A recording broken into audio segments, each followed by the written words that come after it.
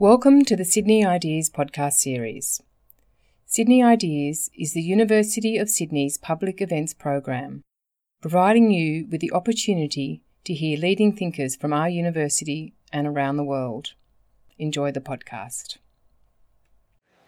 Hello, I'm saying hello again. My name is Lisa Adkins and I'm the Head of School of Social and Political Sciences here at Sydney, and it's my great pleasure to welcome you to this joint Social Sciences Week and Sydney Ideas event. Before we begin proceedings, I would like to acknowledge and pay respect to the traditional owners of the land on which we meet, the Gadigal people of the Eora Nation.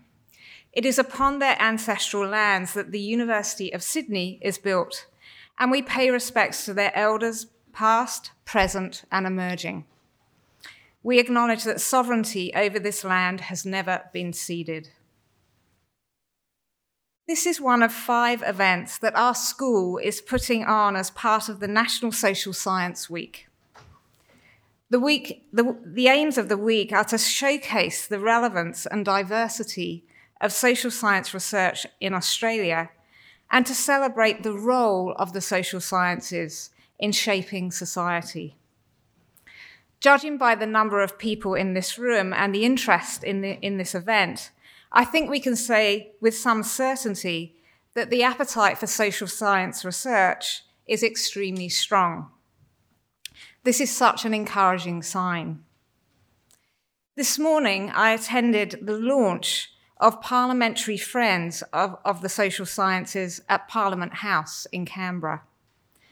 The aim of the group is to reconnect social science research and social science experts to policy in a context where populist forces and new forms of political career-making have problematized the expert and evidence-based research.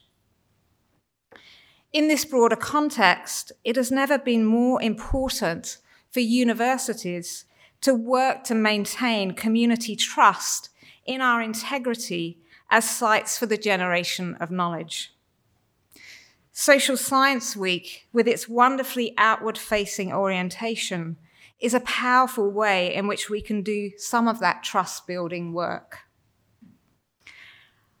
Our speaker tonight, Frank Stilwell, is the consummate outward-facing social scientist.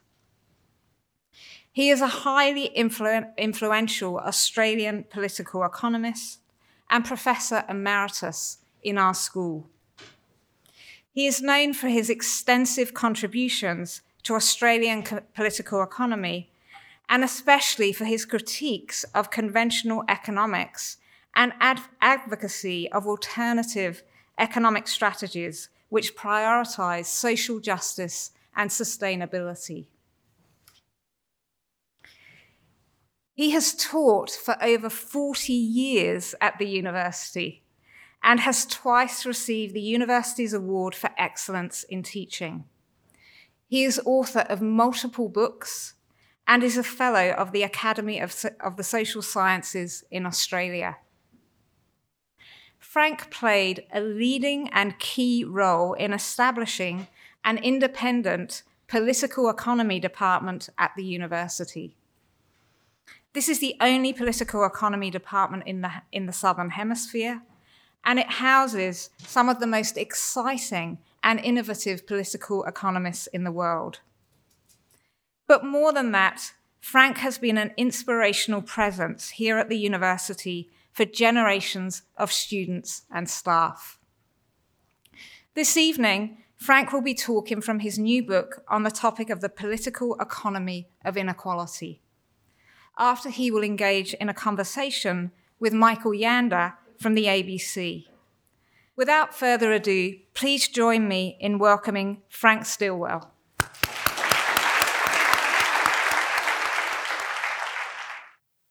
Thank you very much, Lisa. I appreciate that lovely introduction, and thank you all very much for coming tonight. I will be talking about my new book. It's a big subject. And I try in my new book to do a stock take of the current state of knowledge. I'm standing here purposefully because I brought along some books by other authors on this topic, many of which have come out in the last decade or so since the global financial crash. Probably the most well-known and most influential is this massive tome by the French political economist Thomas Piketty. And I think for a large volume full of economic statistics and graphs, it's almost become a household name for its path-breaking work in understanding what's going on out there around the world in terms of inequality between the rich and poor. And significantly, it directs our attention to wealth as distinct from incomes. In other words, the accumulated wealth that people have, whether it's held in the form of real estate, whether it's held in the form of financial assets, such as stocks, shares, derivatives, all of which gives cumulative advantage over time to those who hold it. It gives cumulative power to those who have that economic wealth, including power over political institutions, as we know only too well in Australia.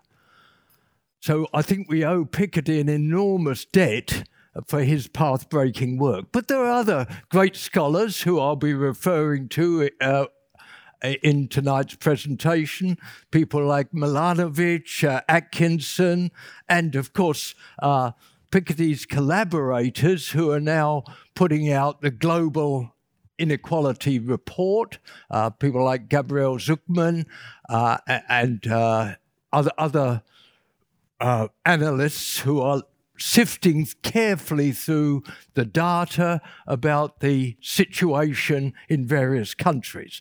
There are Australian authors looking locally at what's happening, including Federal MP Andrew Leigh. And of course, around the world, there are other scholars who are looking at the social consequences of economic inequality. On top of my little pile of writers, including Wilkinson and Pickett, major contributors in this field, is the oldest of the books here by Richard Tawney, written back in the 1930s, a classic work on equality and why it matters.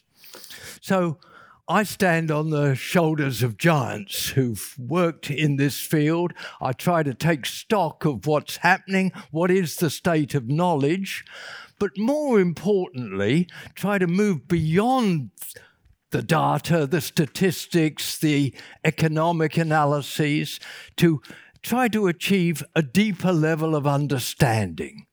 And I think that distinction is very important. And the more I've researched in this field and in other aspects of contemporary economic and social problems and policy, I've come to realize that important difference.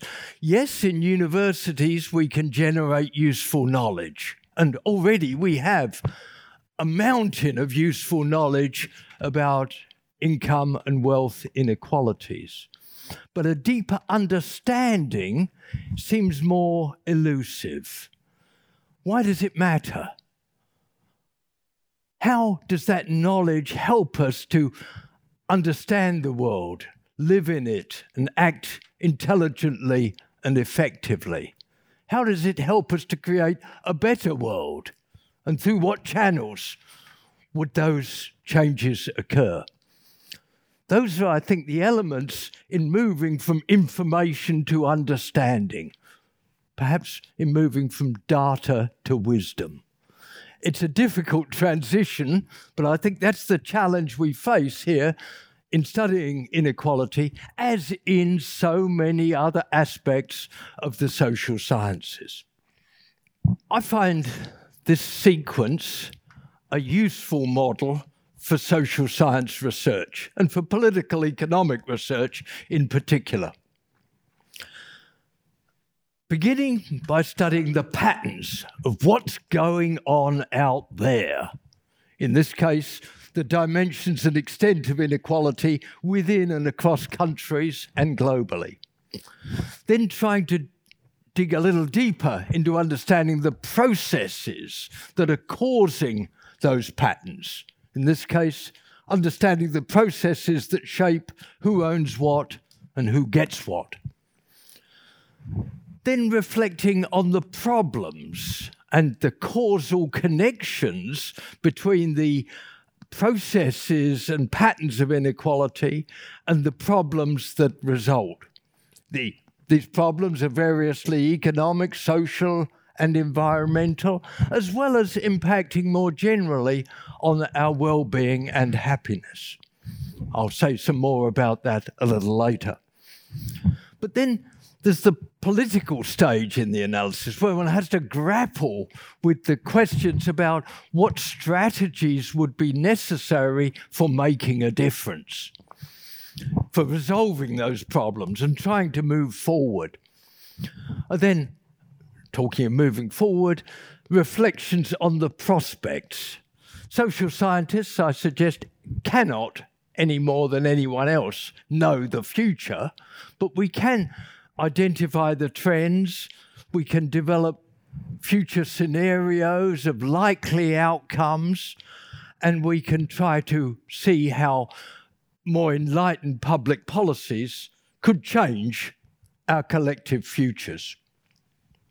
So that's the agenda that I use in constructing my book, in constructing my talk tonight, and which I suggest to you is a useful way of thinking in general about complex issues within the social sciences.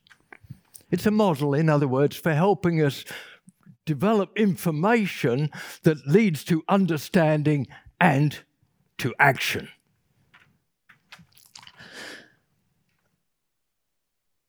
If we look at all the people in the world and rank them from the poorest to the richest,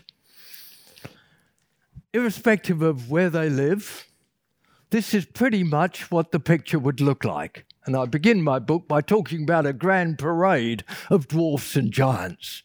But on the vertical scale in this diagram is the amount of income that these people receive. And along the horizontal scale is the whole of the world's population divided into 100 groups from the poorest to the richest. So you can see that for... let's come back to that. For the people in this bottom half of the world's population, they are living in varying degrees of poverty. Now, whether you define them as falling above or below a poverty line is somewhat arbitrary, but you'd have to say that by any standards, the bottom half of the world's population lives very poorly in economic terms. At the other extreme, there are some people who have fabulously high incomes. And indeed, this diagram actually understates the incomes of the top 1%. Because if you disaggregated that top 1% down to the 0.1% or the 0.01% or the 0.001%, you would find incomes that go on that final bar chart well beyond the height of this building, indeed approaching the lowest level of the clouds above us. And I might say in passing, that is just the inequality in the distribution of incomes. If you did a similar depiction of the distribution of wealth, you would find a much more startling degree of inequality, because the poorest half of the world's population effectively has no assets of any substance. Simple homes, perhaps a simple means of transportation, but very little beyond that. Whereas those at the wealthiest end of the distribution have almost unimaginable wealth. Again, I'll return to that a little later. But those at the top end, such as just taking the top 10%, have been doing better and better in recent years. Their share of the total income has been growing. Here we show that for an array of countries. Russia is the purple line, and you can see the dramatic change that occurred around 1990. Of course, that was associated with the collapse of the former Soviet Union and the effective capture of the state assets by a small group of oligarchs. Suddenly, Russia became, for all its faults of its previous regime, suddenly became a much more starkly unequal society. But in the other countries shown there, in North America, in China, India, Europe, one can see a similar general trend towards an increasing share of the total income going to the top 10% of households. This diagram comes from the path-breaking work of Branko Milanovic, to which I earlier referred, and it is commonly known as the elephant curve, for an obvious reason.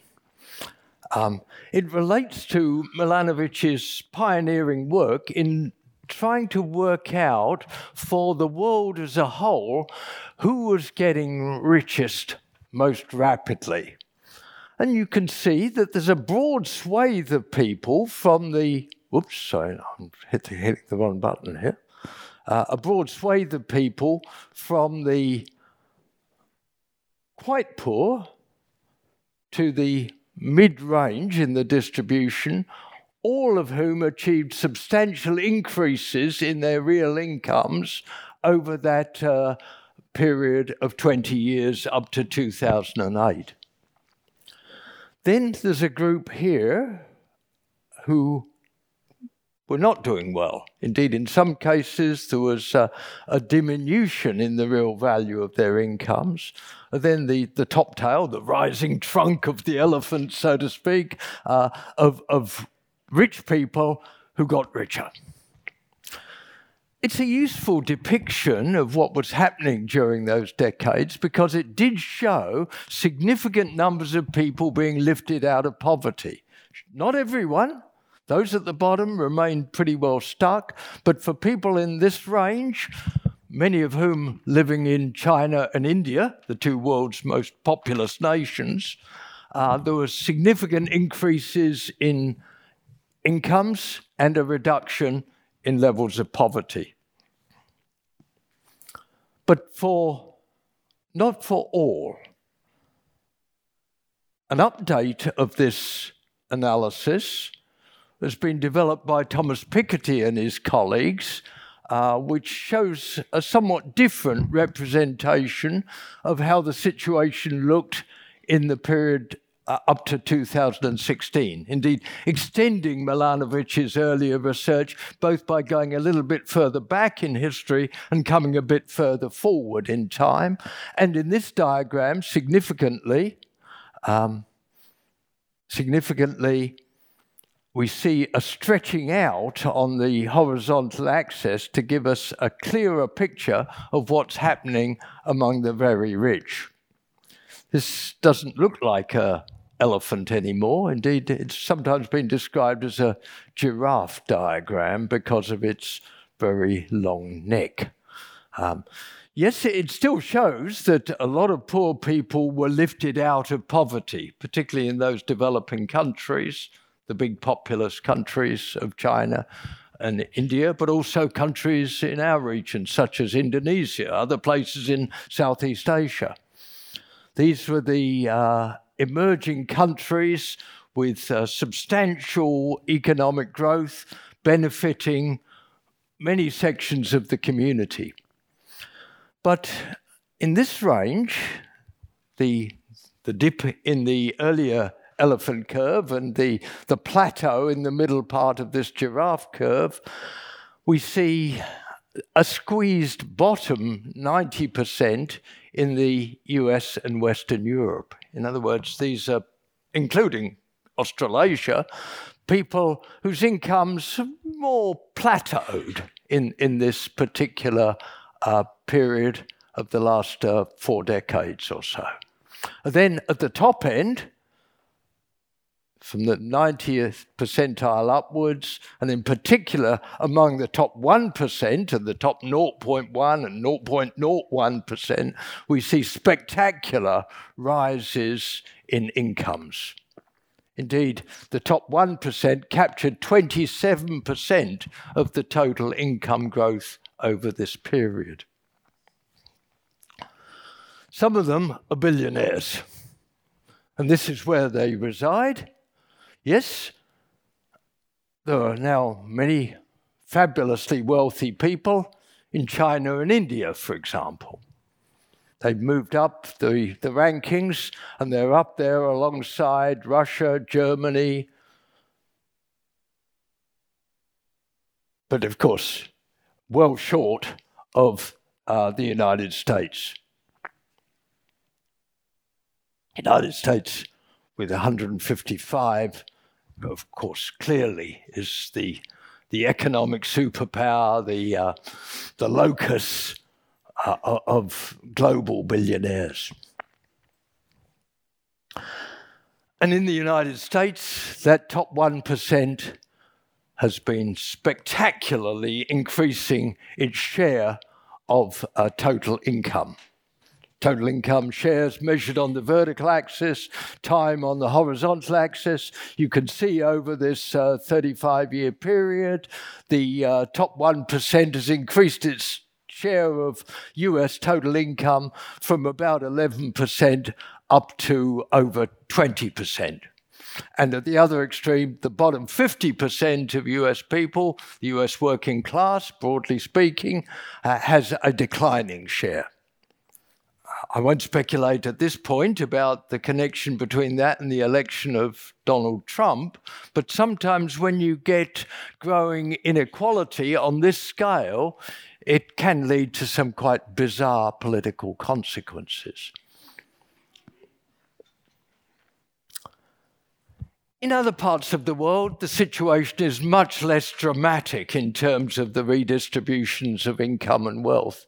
In Western Europe, for example, aggregating all the countries together in this diagram, we see that the top 1% has indeed been increasing its share, not uniformly, but over the period, it's gone up from around 10% to a little over 12%, a modest increase at the top end, and correspondingly a modest decline in the income share of the bottom 50%, but nothing like the extreme polarity that we observe in the United States. So it's a healthy reminder that capitalism comes in different varieties. It can come in a sort of a dog-eat-dog version, as we see in the United States, with the rich getting fabulously rich at the expense of the rest of the people, or we can see a more moderated version in the European countries, and in particular in the Nordic states, the Scandinavian countries of Sweden, Norway, Denmark, and Finland. So what's driving the disparities? What are the underlying processes that are causing these patterns? Somewhat schematically, I think one could say that there are some contemporary political economic changes that, taken together, have inegalitarian consequences. Globalization, financialization, neoliberalism, urbanization, I think, is an important element in this story too, because as we know only too well in Australian cities, with urbanization comes increasing real estate values, which has the effect of redistributing wealth to those who, for whatever reason, have a stake in ownership of real estate, and makes it ever harder for those trying to perhaps buy a first home to get into that ownership situation. And technological change, of course, is simultaneously making future of work much more uncertain. And that too impacts very much on young people entering labour markets, which are insecure, with a strong emphasis on short-term contracts, part-time work, various forms of precarious labour. And put together, one can see a scissors effect at work there. In the housing market, growing inequalities associated with ownership of increasingly valuable assets. In the labour market, growing inequalities associated with these technological and structural changes that are making more and more people vulnerable to short-run income fluctuations and to unemployment. This does not bode well. Indeed, I would suggest, and I do elaborate this argument thoroughly in the book, that what we're observing here is a process of circular and cumulative causation. Mainstream economists often talk about the economy out there as if it was some kind of machine with a natural tendency towards equilibrium. On the contrary, I suggest that when you look at the effect of these contemporary political economic changes, you see a tendency towards cumulative disequilibrium. Those who begin the game with the best hand come out of it with the best outcomes. Wealth and poverty therefore become reproduced and amplified over time. They're two sides of the same coin, which, as we'll see in a moment, has important implications for policy responses. And that connection is particularly important where there is no inheritance taxation, because it means that over time, the cumulative imbalance between wealth and poverty becomes perpetuated and intensified across the generations. Piketty's work draws attention to that, and we're certainly starting to see it bite quite significantly in Australia. There's much talk, of course, about the problems faced by a younger generation. Now, as I've already said, I think if you look at the conditions both in labour and housing markets, those are real concerns. But more fundamentally, what we're seeing is the long-established intra-generational inequalities now being perpetuated in terms of amplified intergenerational inequalities. Those who grow up in wealthy households can draw on the bank of mum and dad, commonly to buy assets such as real estate. Those who grow up in less privileged circumstances do not have recourse to such easy funds. At best, they manage to get mortgage finance, and at worst, that creates a cumulative debt trap which makes them extraordinarily vulnerable to increased interest rates, which may happen again because, frankly, it would be remarkable if interest rates could stay as low as they are now for the decades to come.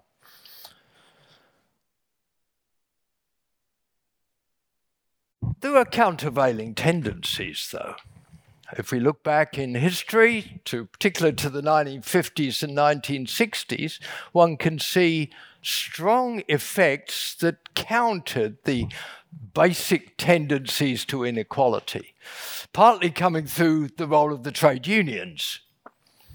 Indeed, throughout the 20th century, the unions played a major role in offsetting the unequalizing effects that are intrinsic to a capitalist economy. And so too did social democratic governments, implementing progressive income taxation, implementing welfare state initiatives that cushioned the overall inequalities within capitalist society. But we now see both of those elements in retreat. Less influence of the trade unions, less coverage of the workforce by trade unions, less committed social democratic politics and hence less countervailing tendencies to work against the underlying capitalist processes.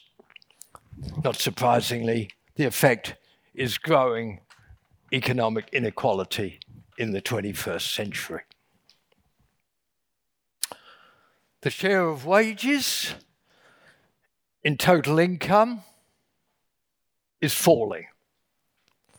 Incomes come either as wages for labour undertaken or from the ownership of land and capital in the form of rents or in the form of profits or dividends to shareholders. These are the IMF statistics. No loony left source here. It's perfectly respectable economic data from a most conservative source. The blue line shows the share of wages in total income for the advanced economies declining over the last 50 years or so. We don't have quite such good data for the emerging market and developing economies, but that suggests overall a somewhat similar trend and at a lower base, with labour's share being smaller in those poorer countries. Significantly too, alongside this declining share of labour incomes is the decline of public wealth. Everything I've said so far relates to incomes and wealth that are privately owned and received. But of course, in all societies, there is public wealth too. Here we are at the University of Sydney. We're enjoying this bit of public wealth here. You go to the Opera House, you use the railways. These are public assets. But as a proportion of total wealth, this is on the decline in most nations. And indeed, that's the predictable outcome of neoliberal policies that often involve the privatization of public enterprises. You could see it very strikingly in China. As private wealth has grown, the relative importance of public wealth has declined. But also in the other countries shown here, a general downward tendency in the share of wealth that is publicly owned. And I would say that this is a very significant part of the inequality story, because if you've got a society that has abundant public wealth, inequalities of private wealth don't matter quite so much. Imagine if we had a society in which there was excellent and affordable, if not free, public education, public health, public housing, public transport, public childcare, then everyone would have the basis for a decent life. And even with a modest private income, you could do okay. But where the public wealth is eroded, the inequalities of private wealth bite doubly hard. And indeed, all of the growing volume of evidence on the connection between inequality and social problems suggests that this impairs the possibility of a good society. This particular diagram comes from Wilkinson and Pickett, the British epidemiologists who have done pioneering work in this area, showing that the countries that have the highest income inequality, measured on this horizontal axis, tend to have the most intense health and social problems, measured on the vertical axis. Thus, to take the extreme case, the United States, a highly unequal society has a high incidence of a wide range of health and social problems. Poor physical health, poor mental health, poor rates of educational attainment, high rates of violence, of crime, of prison incarceration. Social problems of these kinds tend to be correlated with the level of income inequality. At the other extreme from the USA, you have Japan, a more cohesive society, more peaceful, with less incidence of the social problems I've just described. Where's Australia? There we are. Australia is sort of in the middle, a bit below the line of best fit, which is nice to know. But the question, of course, is the tendency to move more in this direction or in that? Indeed, in the whole time that I've lived in Australia, which is now approaching 50 years, I've always felt that this is potentially a wonderful country. It could be an exemplar, but only if we move in this direction, not if we move in that direction. That seems to be the political economic choice if we're talking about national economic strategies. We've got a Prime Minister at the moment who says he's got a plan. Oh dear, oh dear, oh dear, oh dear. If we really had a plan, we'd be starting to think about whether or not we want to emulate the United States with its low rates of taxation, its emphasis on thrusting entrepreneurship and the accumulation of wealth, or whether we would rather aspire to be among the countries here who have more sustainable, peaceful, and you might say solidaristic characteristics. A somewhat similar story relates to the evidence on the association between income inequality and social mobility. Some would say, and I have some sympathy with this, that economic inequality is okay as long as everyone gets a chance for the goodies. Well, the evidence, although not powerful, tends to suggest that the countries that have the highest income inequality, measured on the horizontal axis, tend to have the lowest social mobility. In other words, the chances of you winding up in pretty much the same socio-economic position as your parents are greater. The greater is the inequality in the society. In other words, the more unequal societies have the greater lock-in over time, inhibiting social mobility. Again, the US is at the end here, high inequality, and each generation tending to reproduce the socio-economic status of its parents. At the other extreme, the Nordic states, again, are more equitable and more fluid in terms of equality of opportunity. Well, does it have to be that way? Could there be policies for greater equality? Yes, there could. Policies could raise the floor. That's the most traditional way of addressing economic inequalities, by trying to lift people out of poverty. And reliably, that is a good thing. But we do know from other social science research that beyond the poverty trap, further increases in income and wealth don't reliably make people happier. Pursuing that chain of reasoning is, I think, increasing attention to the need to lower the ceiling. In other words, to recognize that the pursuit of wealth, taken to the extreme, is ultimately does more harm than good. Doesn't actually do much good for those who accumulate the wealth. Managing enormous wealth is such a hassle.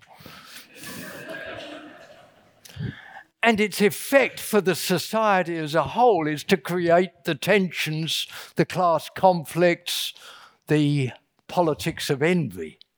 This isn't a product of left-wing intellectuals, still less Bill Shorten and the ALP, whipping up class division.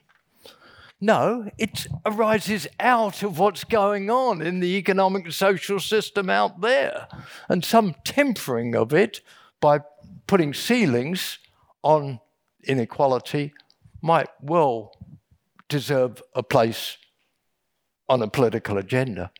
And of course, the small L liberal principle to which it's almost impossible to find any dissent. The need to create more equality of opportunity in the intervening space between those floors and ceilings. That's an admirably small L liberal principle, universally pronounced and seldom implemented. The policies that could achieve these goals, policies of redistribution through government taxes and expenditures, which are familiar to us, progressive income taxes, and improved welfare state provisions. But there are also policies that get to the market incomes before governments redistribute. These are the policies like basic income, which could involve the provision of a basic income at least equal to the poverty level for all citizens, irrespective of their ability to work, irrespective of their personal circumstances. That would eradicate poverty overnight and increase people's freedom about how they plan and develop their own lives. It's an idea that's been around for a long time, but perhaps its time has come. Other scholars are writing about the need to civilize the corporation, or to put it at the same point in a more radical language, to challenge corporate power. And others are talking about extending the commons, that principle not just of public wealth, but of common ownership, common stewardship, so that we may all share more fruitfully in the way in which wealth is created and distributed. The use of cooperatives as a form of business enterprise rather than traditional forms of capitalist enterprise get on the agenda when the issues are seen from that perspective.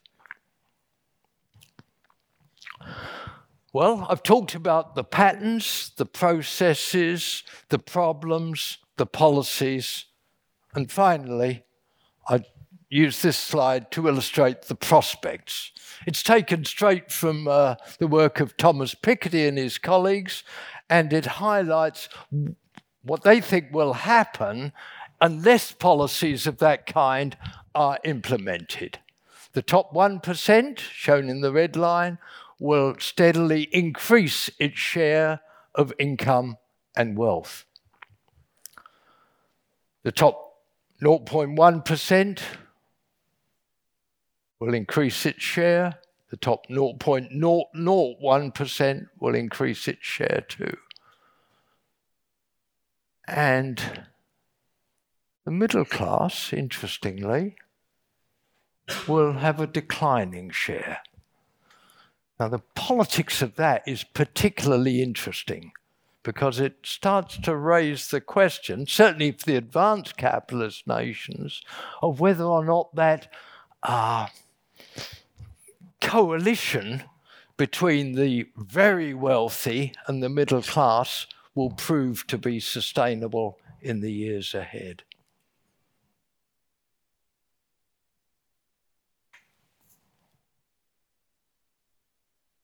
On that cliffhanger moment, I conclude my remarks and invite ABC journalist Michael Yander to come and join me in conversation. I've had a long association with both political economy and particularly Frank Stilwell, who was my honours supervisor in political economy. So it's a real honour to be able to be up here and actually be in this conversation with you. Now, as your pile of books demonstrates amply, and most of those are from post-global financial crisis, there was a huge increase in discussion about inequality after that event, notably Thomas Piketty's work, and of course, as you pointed out, the IMF and OECD, very conservative institutions, raising concerns about the level of inequality. But do you think that moment has passed now that we're more than a decade on from the financial crisis? Certainly the global financial crash brought all the political economic questions out in the open. Is the system stable? No. The mainstream economists' assurances that financial markets would find their own equilibrium was suddenly shattered. And ever since the global financial crash, there's been a lot of discussion about whether a new global financial architecture can be established to prevent such a appalling crisis occurring again. Inequality is a sort of part of that story too. I think most political economists recognise that inequality played a part in the global financial crash, most obviously in its impact in housing markets, with low-income people becoming overburdened with debt, becoming vulnerable to changes in housing values, interest rates, and so on. That hasn't changed. Indeed, the housing stresses associated with inequality have increased, and to the extent that the global financial crash was triggered by the conditions in the US housing market, that could happen again tomorrow. But if that huge crash that we saw and massive recessions, even in countries like Ireland, where property prices fell more than 50%, unemployment was huge, we're still seeing it in Greece. We saw the Occupy Wall Street movement in reaction, particularly in the United States. Sure. If that didn't accomplish any change, and in fact inequalities become much worse since the global financial crisis, do you think it will take another, even worse crisis to prompt some kind of redistributive action? Well, it could do so. The typical effect of a crisis is some crisis response. Kevin Rudd admirably produced a Keynesian crisis response back at the time of the last global crash. I'm not sure that the current Australian government is quite savvy enough to do so. The commitment to continue running a budgetary or to attain a budgetary surplus seems quite bizarre in current economic circumstances. Even Econ 101 would teach you that that's not the way to go. And indeed, if I can just develop that point a little bit more, it seems to me we're set up by this government's commitment to have major tax cuts for the rich, to run a budgetary surplus. In the event of a crash occurring, the only thing that could then be done is to cut government spending, and reliably that would most severely impact on the poor. So this is a setup which is going to actually increase inequality, not help resolve it. But in any case, I think we're talking here about a 20-year plus program. If we really want to turn the ship around, it has to take 20 years to achieve long-term consequences. Well, and just on that point too, of course, there's been increasing calls from sections within the government to have even lower interest rates than the record low rates that we already have. And of course, the Reserve Bank is sort of doing a lot of the heavy lifting to try and stimulate the economy. Now, there is some research out there about the effect that the low rates we've had since the global financial crisis have had on increasing inequality, mainly through the increase in asset prices. Indeed.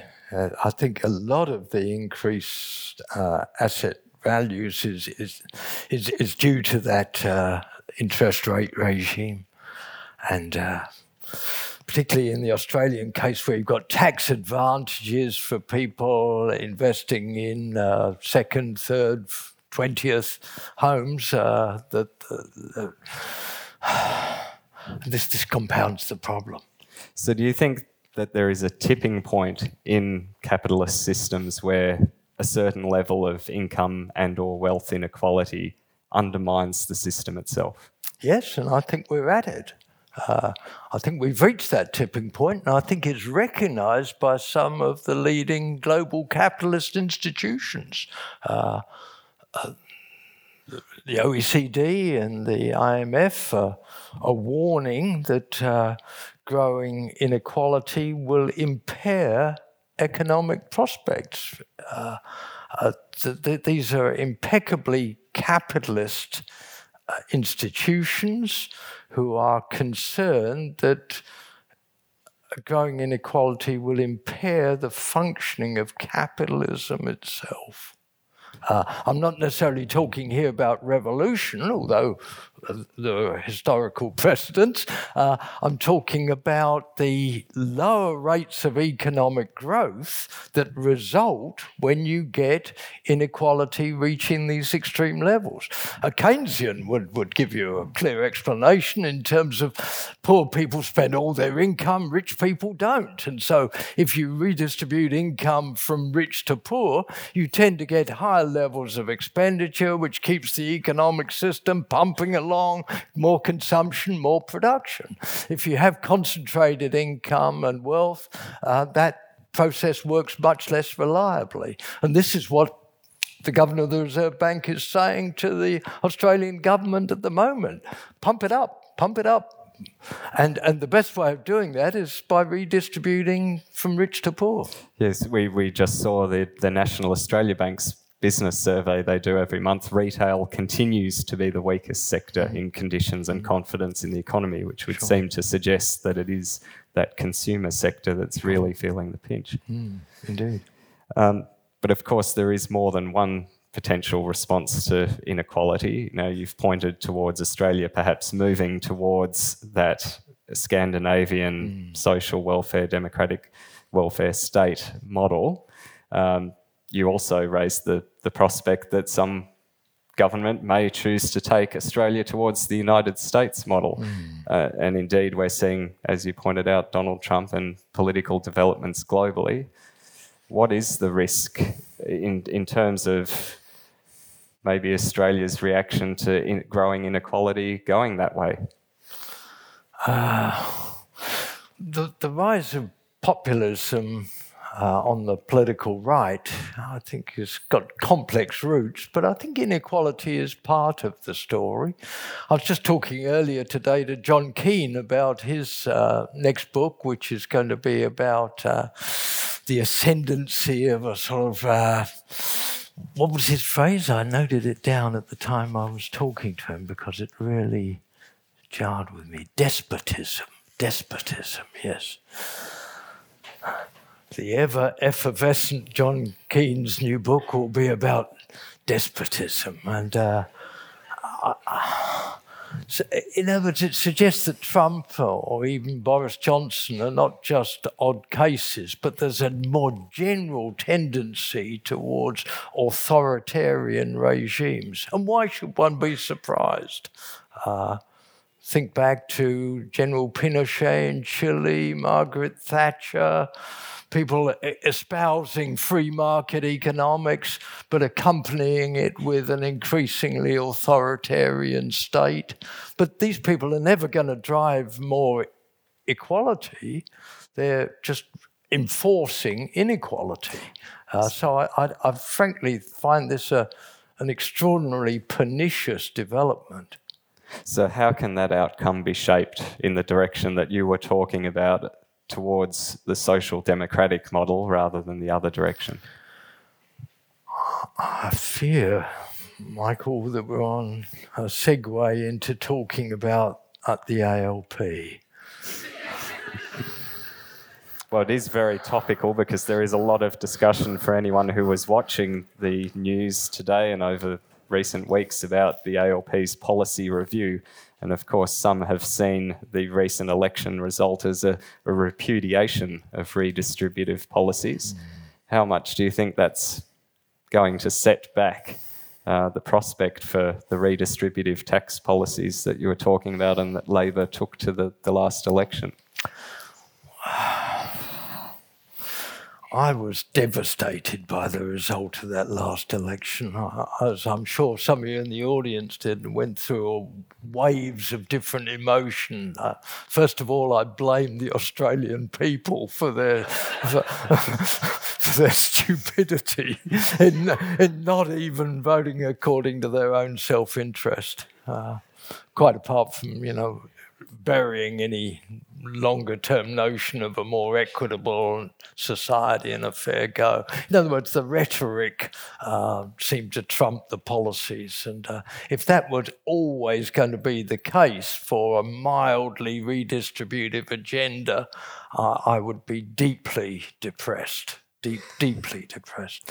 But more mature thoughts looking back on the election, I think it was ALP ran a terrible campaign. I think one lesson you have to take is that, coming up with piecemeal policies, makes you a target for a scare campaign. It's easily run.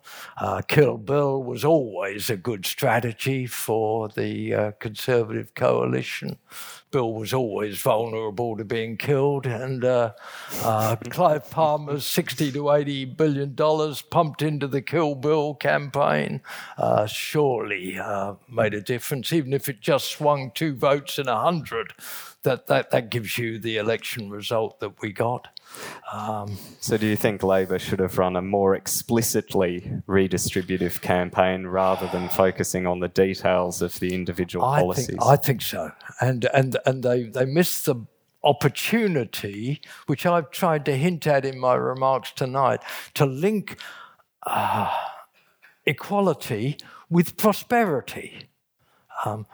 That's what the IMF and the OECD are now saying, based upon their research, that the countries that are more equal tend to have the more reliable economic growth, the less vulnerability to recession. If Labor had only run on that talk, then they wouldn't have left prosperity to the Conservative coalition. In other words, by emphasising inequality and the need to address it, fine, but it left this vacuum which enabled the coalition to say, yeah, but we're going to be, under us you'll have better macroeconomic outcomes and that will trickle down to everyone and we'll give tax relief and don't let this other mob stick their hand in your pocket. It was a gift to the coalition. They didn't even have to come up with any policies. They just had to say, we're not them. And lo and behold, now we're suffering with the consequences. On that point, though, it's very hard to combat fear campaigns. Whatever the genesis of it, there was a lot of discussion in the electorate about a death tax, which is a policy that no political party, the Greens, had even dropped that from their policy platform several years ago. I remember interviewing you about inheritance taxes for a story a few years ago. No party's taking it to the election, yet it became an election issue. How does that get overcome, that level of fear and the ease with which that fear can be generated? I'm looking forward to the discussion with the audience tonight because I don't have a neat answer to that one, Michael. All I can say is that I'm a university educator with some ambitions to have influence beyond the university. And I think knowledge and understanding has to play a part in this process. If we're talking about a 20-year transition, it involves getting the information out, deepening the understanding, generating public discussion about what it means to have a good society, what it means to actually practice a fair go in reality and not just espouse it in rhetoric. It's a long-term process. It can't be done in a short-run election campaign around a couple of policy issues. It's got to involve a transformation of the public culture. People sometimes ask me, whether or not the notion of a fair go still has traction. I think it does. I think a lot of people like the rhetoric and just need to see how that can actually be connected into practical policies for achieving it on the ground in the society in which we live. So that's a rather limp answer, but it's an educator's answer to your all-important question. And I'll share with you one of the challenges. I saw some disturbing statistics last week taken from the Reuters annual news study. 60% of Australians actively avoid news. We're one of the lightest news-consuming nations in the world. So that does present a lot of challenges, doesn't it, when you're talking about what are relatively complex policies. Indeed. And yet most people literally don't want to read about them. Yes. There's quite a lot of research done on attitude formation. I mean, in general, surveys of the Australian people think that reveal that they nearly always underestimate the extent of economic inequality. They would like more emphasis in creating an equal society, but they don't trust government to do it. Which leaves me wondering how it comes about. Let us pray. Maybe extending the commons, cooperatives. Yes. It is interesting. That constellation is the big challenge, I think, if one's talking about turning around public opinion. Those are the issues that I think need to be addressed. And you're probably in a better position as a journalist than I am to engage with that process of opinion formation. But it sounds like most people ignore us. Yeah. I think we'll cry on each other's shoulder at this point. But we've focused a lot domestically in this Q&A, but inequality is a global issue, and there's still massive inequalities despite the rise in wealth in the middle class of India and China. They're still a lot poorer than Western nations. Yes. If it's that hard a sell, though, to get greater redistribution within Australia by increasing taxes, how on earth in Australia and across the developed world do we get support for greater foreign aid and assisting those countries that are still at the bottom of those graphs and really lagging behind? Yes, this is a huge challenge. It's certainly true that poverty has been reduced in countries like India and China and some of the other developing countries too, but there's still a huge challenge. And in Africa, sub-Saharan Africa, the challenge is, if anything, bigger than ever. The UN guideline is for all countries to give 0.7% of their gross national product to foreign aid to help deal with the poverty alleviation and more generalised economic development around the globe. Some countries meet that target. The Nordic states, I think, generally do. The UK does. Australia doesn't. The United States doesn't. We're running at about a quarter of the contribution that will be necessary to meet the UN target. And there's little prospect of much increase. I think there's not strong popular support, although NGOs who are active in this field and some big philanthropists too are doing or showing the way. I've donated the royalties from my book to Oxfam in an attempt to make it's not going to turn the ship around, but at least well, if everyone goes out and buys a copy, Frank, that's a start. And I just think we could and should do more. If we want to make a difference in these difficult circumstances we've been discussing this evening, I think we've got to recognise in general that there's some necessary elements in progressive social change. We do need critique. In other words, we need a critical analysis of what's going on out there, whether it's causing climate change, whether it's causing growing economic inequality, whether it's causing vulnerability to a periodic economic crisis and social stress. We do need a vision of the alternative to which we aspire, a society that is sustainable, secure, and equitable. And we do need a strategy for getting from here to there. This is where it starts getting hard. And we need an organisation to take us on the journey. I think those four elements are necessary in any process of social change. So, what action is now needed? I think basic income is quite a good rallying point.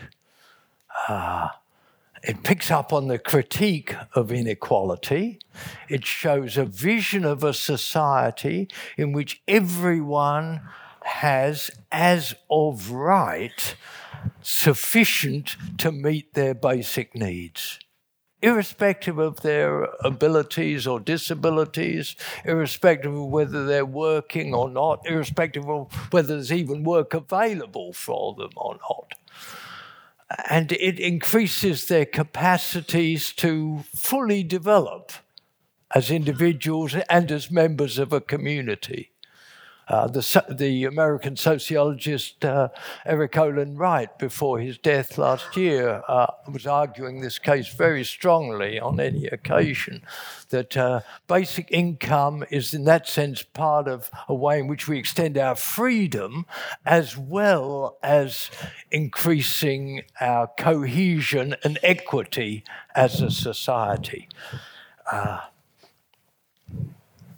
So does it constitute a strategy for getting from here and there? Getting it on the agenda is the first part of the ambition, but it seems to me that people are certainly talking about it a lot more than used to be the case. Bertrand Russell, exactly a century ago this year, wrote a book in which he advocated it, among other things, as part of his vision of what a good society would be, one that would allow artists, actors, creative people of all kinds more freedom to be innovative in their own fields of interest and work, while still, of course, allowing for rewards for more conventional productive contributions to society. Yes, it can be part of a strategy of change because radical reforms like that both address immediate needs, poverty elimination, expansion of opportunities for people in creative fields of endeavour, and also set in motion, as Eric Olin Wright was arguing, the potential for further transformative changes.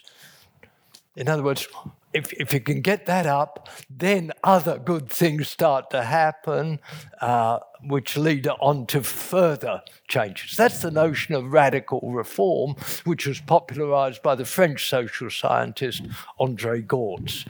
Now, quite what organisation is necessary to bring that about, I'm not sure, but I do observe there's already growing global integration of proponents of basic income.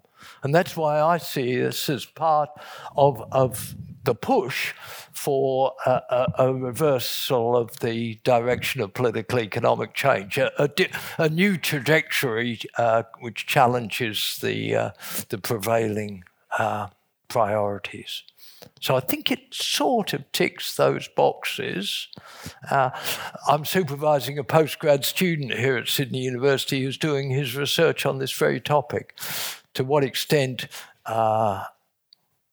basic income would be an affordable and practical option for Australia. And he's working in conjunction with basic income scholars all around the world who are trying to do similar work for other countries. It's a growing movement. It could even become a leader in such a process of change.